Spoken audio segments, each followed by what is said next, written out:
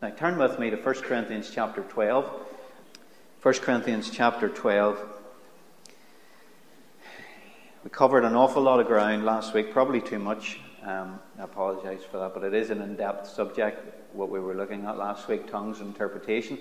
And you probably have to listen over that again to get the depth of what I was sharing. And we'll try, hopefully, to do a bit better here today with the gift of prophecy. Now, let me just remind you before we read anything that this is inaccurate, what you see on the screen, the division of the categories of the gifts of the Spirit, because there's overlap, as we saw about the colours of the rainbow. There's kind of overlap, or they phase into one another. But for our help, we've carved them up into power gifts, which is faith, healing, miracles, revelation gifts, word of knowledge, word of wisdom, discerning of spirits, and vocal gifts, which we've been looking at the last 2 weeks, tongues, interpretation of tongues, and this week we're looking at prophecy. And I just want to read 2 verses. First of all, chapter 12, verse 31. We read all these passages, by the way, last week. We'll not do that again. Verse 31 of chapter 12. But earnestly desire the best gifts, and yet I show you a more excellent way. And then he gives us this great purple passage on love. And he tells us that you can have the most supernatural, charismatic ministry in the world, but if you don't have love, you're nothing, and it's worth nothing.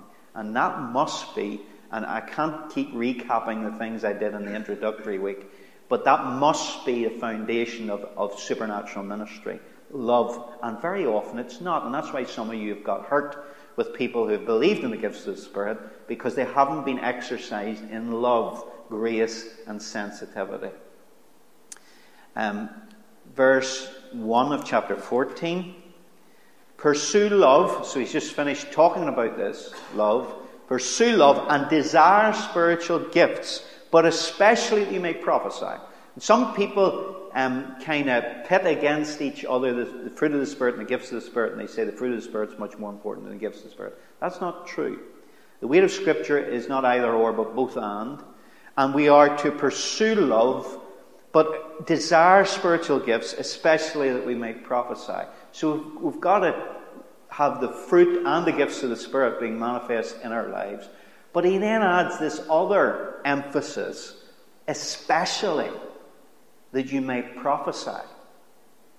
And he sets prophecy higher than any other spiritual gift.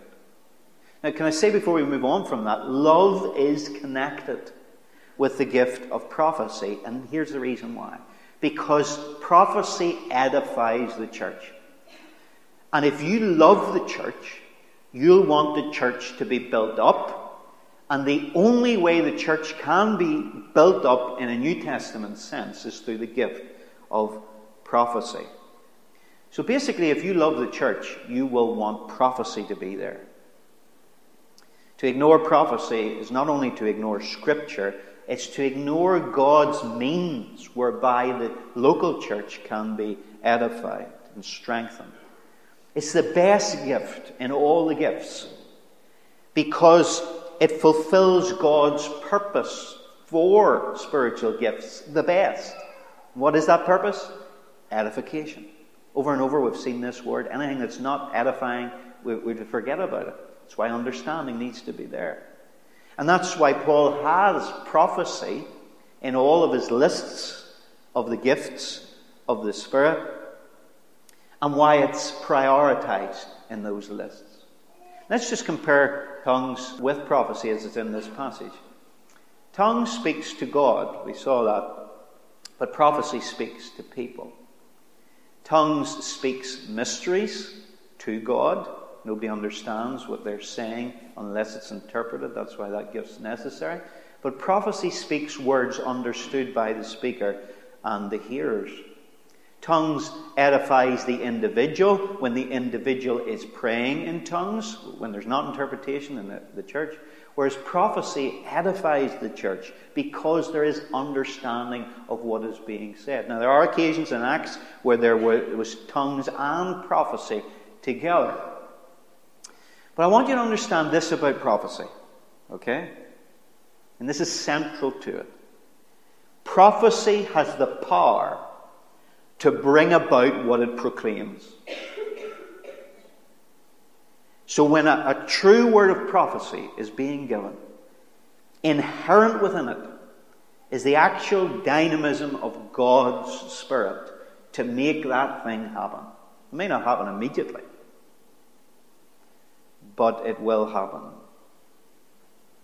A prophecy can have many functions and purposes. For instance, prophecy may bring guidance to people, and we see that in the Bible. You know, Joseph, the husband of Mary, guardian of Jesus, was given dreams to guide him, and there were prophetic dreams, instructive, and visions can be the same. They're different. You have visions normally in the daytime, unless they're night visions, dreams, and they can be, again, directive, but they're prophetic when they're like that.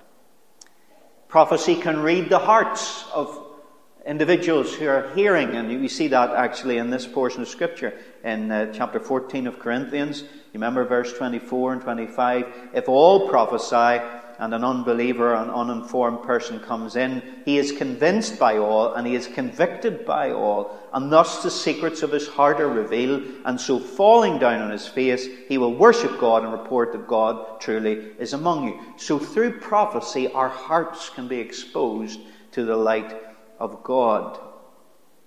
Prophecy can see the invisible. Remember Anna and Simeon in the temple, and Jesus was brought in as a little baby, and they were able to see in him something that other people couldn't see. And that was a prophetic sight or insight.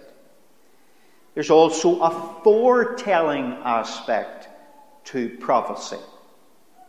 I don't have time to look at it with you, but Acts chapter 11, there's a prophet who we'll mention again later on called Agabus, and he prophesied that there was a famine going to come upon the whole world, and it then did take place. And that was a foretelling prophecy. But not all prophecy is foretelling. In fact, I would say most of it is what we might describe as forthtelling. Actually, a now word that God is speaking now over people's lives. So there's various operations of prophecy. But what I will say is this to you. In the Acts of the Apostles and through the teaching of the epistles, we discover that prophecy was part of the normal life of the routine early church. And if we're going to see the church built up today in Lisburn, in Ireland, prophecy has got to be foundational to the gifts of the Spirit being used. Now, first of all, I want to ask and answer the question, who can prophesy? In the New Covenant, we see it in Acts chapter 2. Put a marker in there in Corinthians and come with me to Acts 2, the day of Pentecost. Peter's trying to bring understanding, edification to the people who have witnessed this speaking in tongues, people hearing in their own languages, and we showed you last week how Acts 2 can be different than 1 Corinthians 12 and 14. But leaving that aside, Peter's wanting to say, now this is that. This is what's happening here in a biblical sense. I'm going to explain to you this phenomenon. And verse 16, he quotes Joel chapter 2. This is what was spoken by the prophet Joel, and it shall come to pass in the last days, says God, that I will pour out my Spirit on all flesh. Your sons and your daughters shall prophesy. Your young men shall see visions.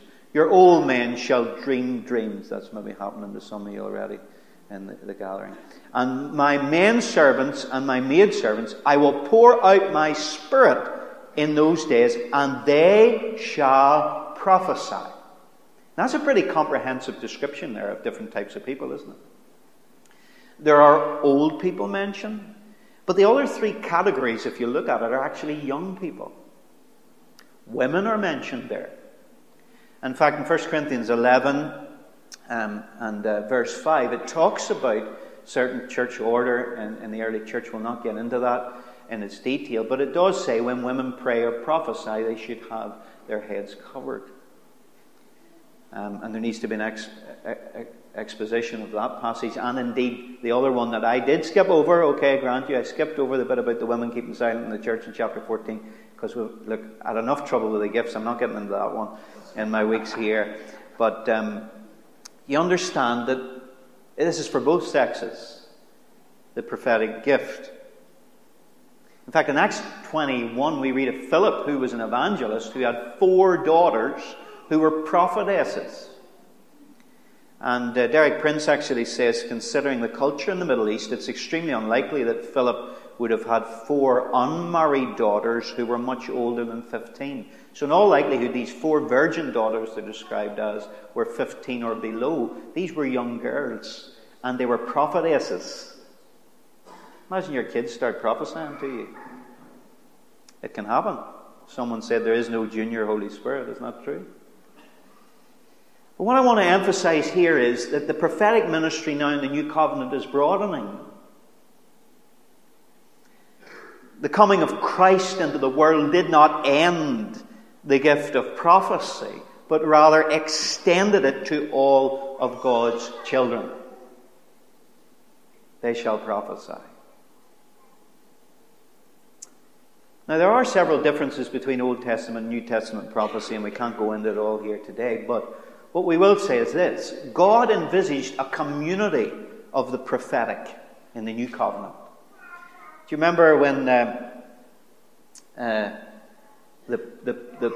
prophet was encouraged to stop others prophesying? He said, "I wish everybody could prophesy." Wish the Spirit would come on everybody. And that's what we see a fulfillment of in the New Testament, a community of prophecy.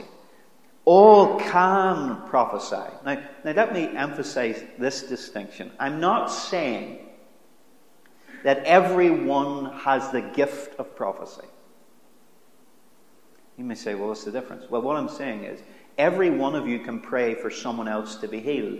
If any of you are confronted by a demonic spirit, you've all got the authority and the power to deal with that. That's what Mark 16 talks about.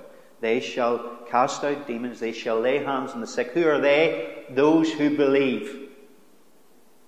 So you might be able to give a word of prophecy to someone, but it doesn't mean that you're operating in the gifting of prophecy most of the time, which I think your pastor Gary has. And then there's another distinction between just prophesying to someone and having the gift of prophecy, and then another level is the prophet, which is more like an office. Remember the gifts that we talked about in Ephesians 4 that are the people. The people are the gifts, not the abilities. That's chapter 12, 13, 14 of Corinthians. But in chapter 4 of Ephesians, the people, apostles, pastors, evangelists, teachers. So they are the people that are the gifts. Are you with me? So there's a distinction. But when we're talking about prophecy of encouraging one another in the Spirit, and we'll tease that out a little bit more, it says we all can do this. If you look at chapter 14, look at it, verse 31, we have an accurate description of what prophecy should be like. Chapter 14, what did I say? Verse 31. For you can all prophesy, there's the all, one by one, that all may learn and all may be encouraged. So understanding's important, encouragement's important. And then go to chapter 14, verse 4. This is a key verse to do with prophecy. He who speaks in a tongue edifies himself, but he who prophesies edifies the church. It's all about building up. And the preceding verse, verse 3, tells us 3 ways that prophecy builds up the church. He who prophesies speaks edification. Another word for that is strengthening. Exhortation, which is another word for encouragement. And comfort, which is comfort to men. So, this is what prophecy is meant to do. Okay? Edify, which is build up. Exhort, which is stir up, motivate people. And comfort, which is cheer up. And so, the difference intrinsically between Old Testament prophecy and New Testament is New Testament edifies, builds up, exhorts, stirs up, and comforts, cheers up. Whereas, generally speaking, prophecy in the Old Testament was judgmental. Prophecy in the Old Testament, generally speaking, was more to unbelievers who were in the congregation of God's people, nevertheless. But they were unbelieving, they were disobedient, and God's prophets were bringing judgment. Whereas in the New Testament, prophecy, we've read together, is a sign to believers that God is in their midst. And even unbelievers can be affected by that.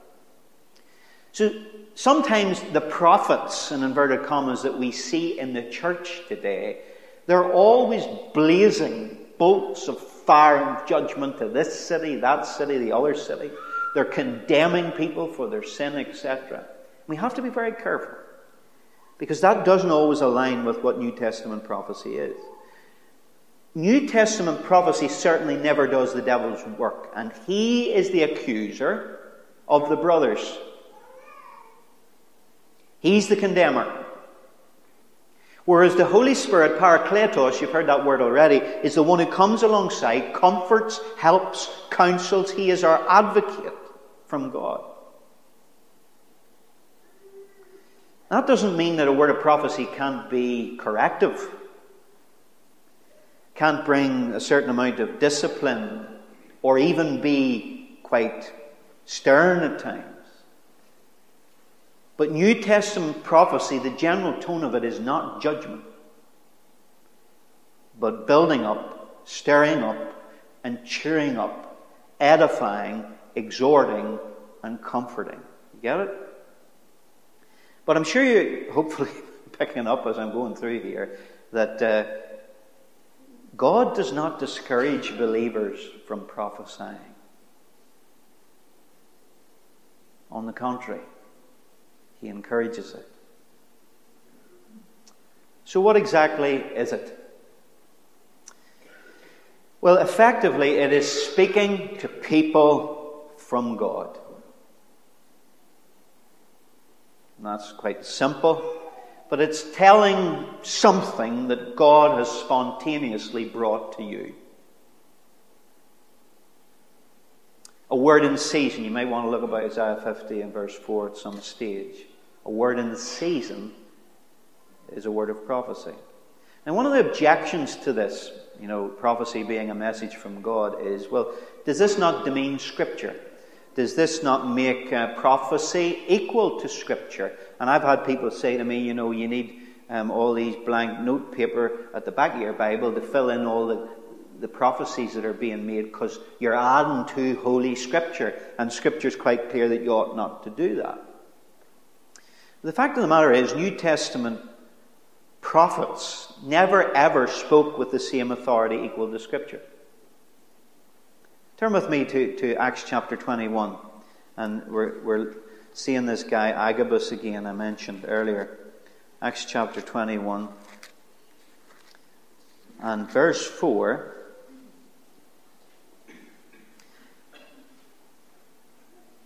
Luke writes, "And finding the disciples, we stayed there 7 days, and they told Paul through the Spirit not to go up to Jerusalem." Now, what does that say? Was this a false prophecy? No, it says they told Paul through what? The Holy Spirit. Not to go where? Up to Jerusalem. Now, come with me up then to verse 11. Verse 10, "And as we stayed many days, a certain prophet named Agabus came down from Judea, and when he had come to us, he took Paul's belt, bound his own hands and feet, and said, 'Thus says the Holy Spirit, so shall the Jews at Jerusalem bind the man who owns this belt and deliver him into the hands of the Gentiles.'" Now when we heard these things, both we and those from that place, from Judea, with Agabus, pleaded with him not to go up to Jerusalem. Then Paul answered, "What do you mean by weeping and breaking my heart? For I am ready not only to be bound, but also to die at Jerusalem for the name of the Lord Jesus." Now what's going on here? Well, Agabus brought a word that if Paul went to Jerusalem, he'd be bound and in danger. And he said it was from the Holy Spirit, and Paul ignored it. And he went to Jerusalem, and he said, "Look, don't break my heart, guys," because they're all begging, "Don't go there. This is what the Holy Spirit says is going to happen." He says, "Don't break my heart. I'm going." And he went. So if prophecy is equal to Scripture, Paul disobeyed Scripture. But you see, it's not. And you say, well, what's the anomaly here? Well, the anomaly is, Agabus got a message from the Holy Spirit, but his interpretation of that was, yes, Paul, you're going to Jerusalem and you're going to be bound and hurt, but you shouldn't go. That was his spin on it.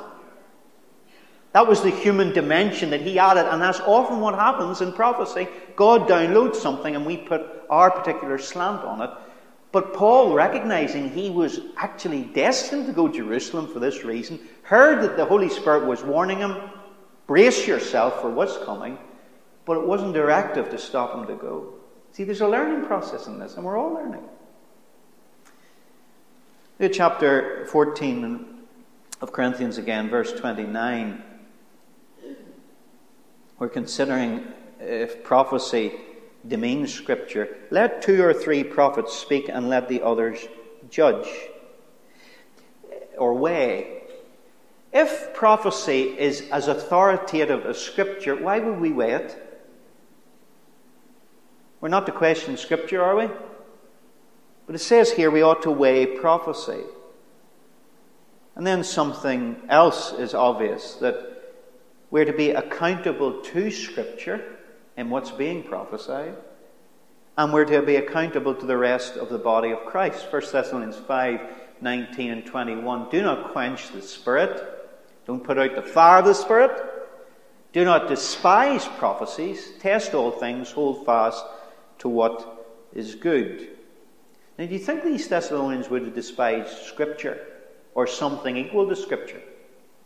If prophecy was equal to Scripture, they wouldn't have despised the Word of God in the sense of holy inspired writ. But what's being said here is there needs to be an operation of your discernment when prophetic words are given. Don't despise them, but see what is good and what is bad, so you can have bad prophetic stuff going on. And Paul's saying you need to discern between them, keep what's good, reject what's not. But there has to be this accountability to the Holy Scriptures and to the rest of the body of Christ. And if you look at verse 30 of chapter 14, Corinthians, verse 30. But if anything is revealed to another who sits by, let the first keep silent. So what's happening here is one chap or lady starts prophesying, and then somebody else gets a download from God, a word from God of edification, exhortation, and comfort. And when they get it, the first one has to keep quiet and let them deliver it. Now, why would you cut someone off in mid-flight if they were delivering word from God that was equal to Holy Scripture? You wouldn't do it. You wouldn't permit any interruptions. Isn't that right? So this is not equal with Scripture at all. On the contrary, if you look at verse 36, Paul actually distinguishes between prophecy and the Word of God. Or did the Word of God come originally from you? Or was it you only it reached? If anyone thinks himself to be a prophet, there it is, or spiritual, let him acknowledge that the things which I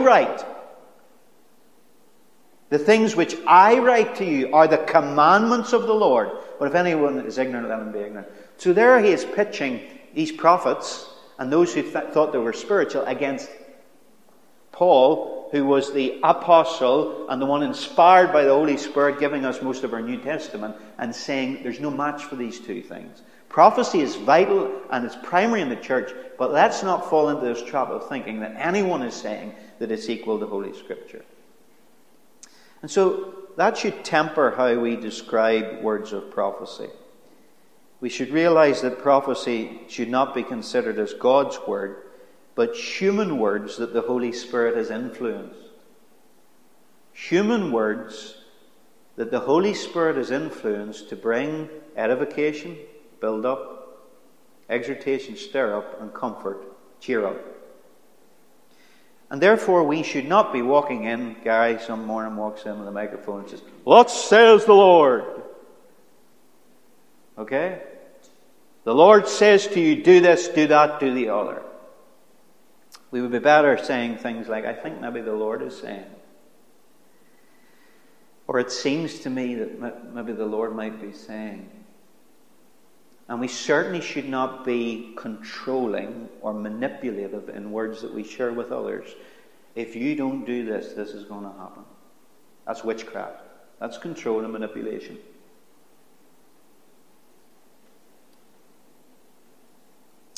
So you might be sitting there saying, well, what about false prophets and false prophecy? Well, there's many warnings about this in Scripture that we don't have time to look at.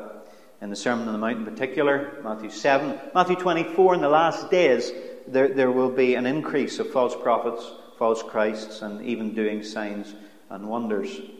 So how do we discern the true from the false? Well, let me give you 4 criteria to test prophecy and prophets. The first is a truth test. Is what is being shared in accordance with the truth of God's revealed will in His Word? Because the Spirit doesn't contradict Himself. You know that, don't you? And 1 John 4, 1-3, Beloved, do not believe every spirit, but test the spirits, whether they are of God, because many false prophets have gone out into the world. But this you know, by this you know the Spirit of God. Every spirit that confesses that Jesus Christ has come in the flesh is of God. Every spirit that does not confess that Jesus Christ has come in the flesh is not of God. This is the spirit of the Antichrist, which you have heard was coming and is now already in the world. So the truth test is it will not contradict what the Bible teaches, and specifically what the Bible says about Jesus Christ. Remember chapter 12 of Corinthians, verse 3, there was this test. Therefore I make known to you that no one speaking by the Spirit of God calls Jesus accursed. No one can say that Jesus is Lord except by the Holy Spirit. So is this gift of prophecy, like any of the other gifts, is it presenting the authentic Jesus? Is it glorifying Jesus? Is it about Jesus? 1 Peter 4, 10 and 11 talks about how the gifts have to bring glory to Jesus. As each one of you has received a gift, minister to one another as good stewards of the manifold grace of God. If anyone speaks, let him speak as the oracles of God. If anyone ministers, let him do it as with the ability which God supplies. Here's the reason: that in all things God may be glorified through Jesus Christ, to whom belong the glory and the dominion forever and ever. Amen. And Melanie sharing her testimony, I know I was the one here and praying and so on, but her healing was nothing to do with me other than me being a facilitator for what God wants to do and cooperating with Him. And we do have a part to play. But the glory doesn't come to us. It must go to God. So there's the truth test. Does it agree with Scripture? Does it agree with who Jesus is? He came in the flesh. Is the doctrine about Jesus sound? And does it bring glory to Him? A second test is the love test. And we've spent a lot of time talking about chapter 13. But even when a word of prophecy may be correctional or a word of warning, it might be stern, but it has to be edifying. And it must not be judgmental. Third test, after truth and love, is the order test. The place for New Testament prophecy is the local church. That's where it's meant to happen. And we get into problems when there are Lone Ranger prophets wandering around with no accountability to local church structures and coming off with certain things and predicting things and no accountability. And when it doesn't happen, there's no one there to say, look, what's going on with you? And so that's why you need to check yourself if you've got a prophetic word according to Scripture and according to the things that we've already mentioned, love and truth. But when we give prophetic words, it must be with accountability to our local structure. And so I would encourage you, unless you're a trusted person, trusted by the leadership here, you shouldn't just give a prophetic word. You should be putting it through your pastor and the others who are in authority. You see, no one has the operation of a spiritual gift in perfection. And so we need the other prophets and we need the other leaders to discern in a prophetic culture. So there needs to be order. No Lone Rangers. And some prophetic people are a bit like this. And it's not that they're not prophetic, it's just they need to come into order. They could have a genuine gift, but it needs to be ordered. Truth test, love test, order test, and finally the fruit test. Jesus gave us this very clear understanding of how to know a false prophet from a true prophet. Beware of false prophets, Matthew 7:15 through 17, who come to you in sheep's clothing, but inwardly, this is important emphasis, inwardly, they are ravenous wolves. You will know them by their fruits. So the inward root of the heart will be manifested in wrong fruit in their life. Do men gather grapes from thorn bushes or figs from thistles? Even so, every good tree bears good fruit, but a bad tree bears bad fruit. So if you want to know who's a false prophet and who's a true prophet, or if you want to know what's a prophecy you need to take heed of or ignore, you need to look for fruit in the person's life. First of all, fruit of the Spirit needs to be there. It'll not be there perfectly, but it needs to be evident. What are they? Galatians 5:23, 22 and 23. Love, joy, peace, long-suffering, gentleness, goodness, meekness, faithfulness, self-control. But there's also the fruit of supernatural works as well that's spoken of in John chapter 15. But gifting, whilst it's important, has to be intentional with fruit of character. So there's the test. Have you got it? Truth test, love test, order test, and fruit test. Well, quickly, in the time that we have, let's look at how, and this will be quick, how do we prophesy? And just assuming you're not a prophet, and you maybe don't even have the gift of prophecy, how do you recognize if God's giving you a word of encouragement, strengthening, or comfort to someone else? Well, it's often spontaneous to the mind, but like words of knowledge and wisdom. It can be impressed on your consciousness, where you just feel, sense that God wants you to say something to someone. Paul actually calls this, by the way, if you look at chapter 14, if you look at verse 30 and 31, he calls it revelation. And that's where a lot of conservative Christians panic, because they think we're talking about Holy Scripture here. Actually, Paul used that term revelation in a broader sense than biblical inspiration. And I could give you a number of verses to show where that's the case. But he's talking about how God is breathing on you, giving you prompts, goading you, prodding you, giving you impressions mentally, emotionally, giving you a kind of intuition that could be called prophecy. It's a kind of revealing of what God wants.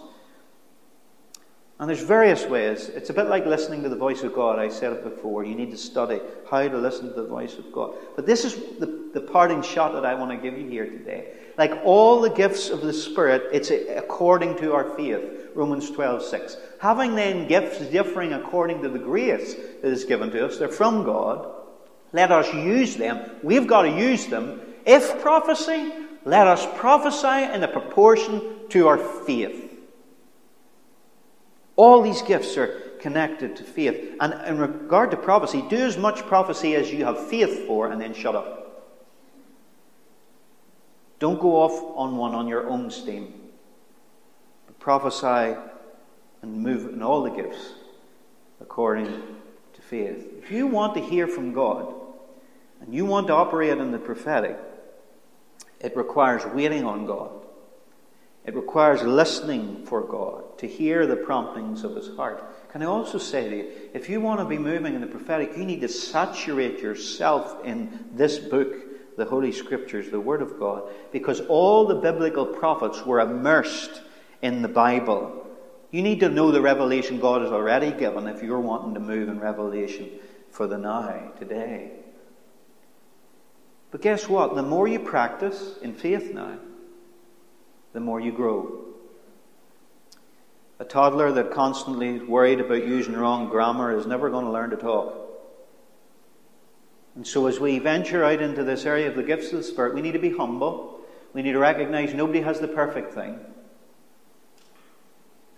But we need to take risks. And we need not to take ourselves too seriously either.